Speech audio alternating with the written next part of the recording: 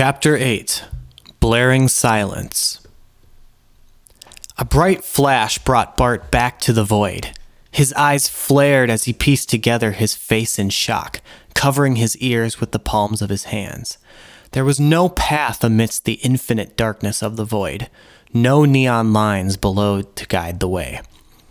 The ominous voice, too, had disappeared, leaving only his ever-echoing motion. "Hello?" he bellowed out, responded only by never-ending reverberation. The void gave no hint of place, no direction in the echo, and no end to its resonance. The sound only grew forever dimmer. The voice responded with silence. Each time Bart cried out, his blares only added to the forever echo he'd created. They split his ears and crowded his mind. Where he stood, he now kneeled, as the edges of his feeble sanity began seeing their ends. Echoes continued to build in his brain, ceasing to nothing, no matter how Bart covered his ears. How long could he bear? The air became still as time. Bart lifted his wounded pride off the floor, scared to be blissful of the dissonance's end. Bart could hardly see through the small flecks of light falling through the air. "You can hear now," but others could not. Words of the ominous voice were almost sanguine, but Bart wanted no comfort from a faceless voice. He looked upward towards a face that wasn't there. "Why didn't you answer?" His voice felt powerful in his throat. He'd never spoken up before. "You should be all too familiar. No one could answer you."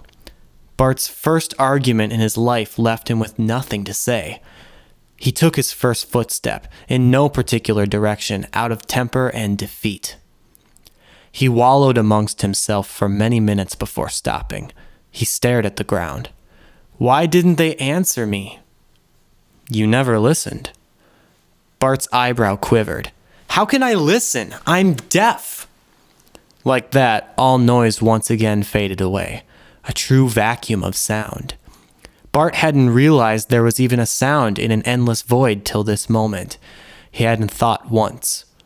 Directionless. Motionless.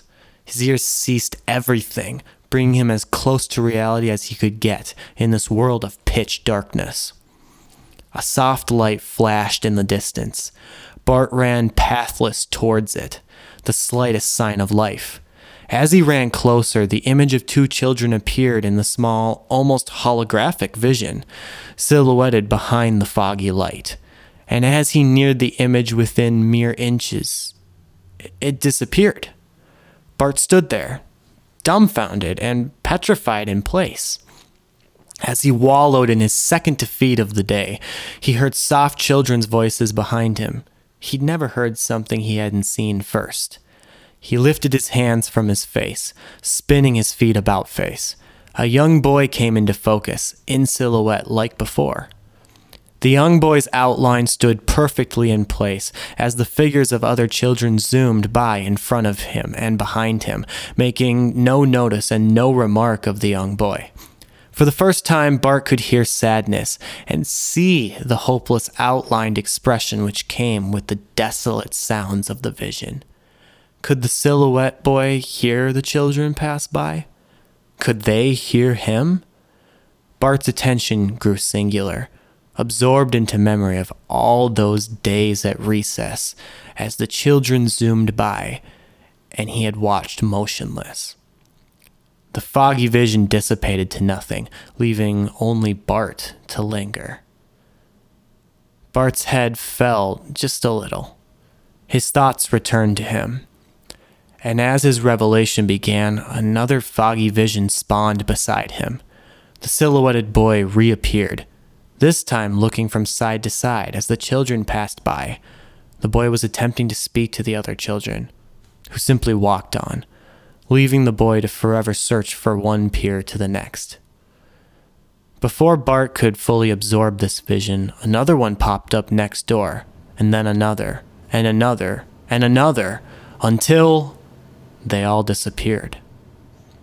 Bart's brain raced. So many visions, so little time, and such a roller coaster of thought and emotion. What was he supposed to figure from all of this? Why was this happening? The lights of bright contrast began to flash all around. They flashed in different ways. They looked all different. Bart's eyes struggled with the brash images all around until finally he closed his eyes, forcing himself to make it all go away, though he knew he couldn't. The lights were gone. The sound still circled around him. He crumpled to the floor, trying hard to forget it all. It never went away.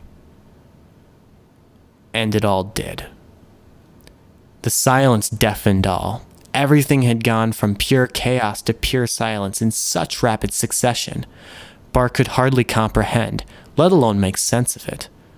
For the first time in several minutes, Bart opened his eyes, revealing the sheer blackness of the void once again. Was Bart happy to witness nothingness? Could it be? Without the path, your direction has veered from forward. The voice always entered at the least opportune moments. Bart made no response. Ignorance will get you nowhere in here. Or out there. What do you know of my ignorance? You're not my sister. That thought left Bart without any idea. How had his sister come to mind at a time such as this? The voice disappeared. Bart's walk began again. No path, no direction, except the one he chose. He would end walking alone just as he began.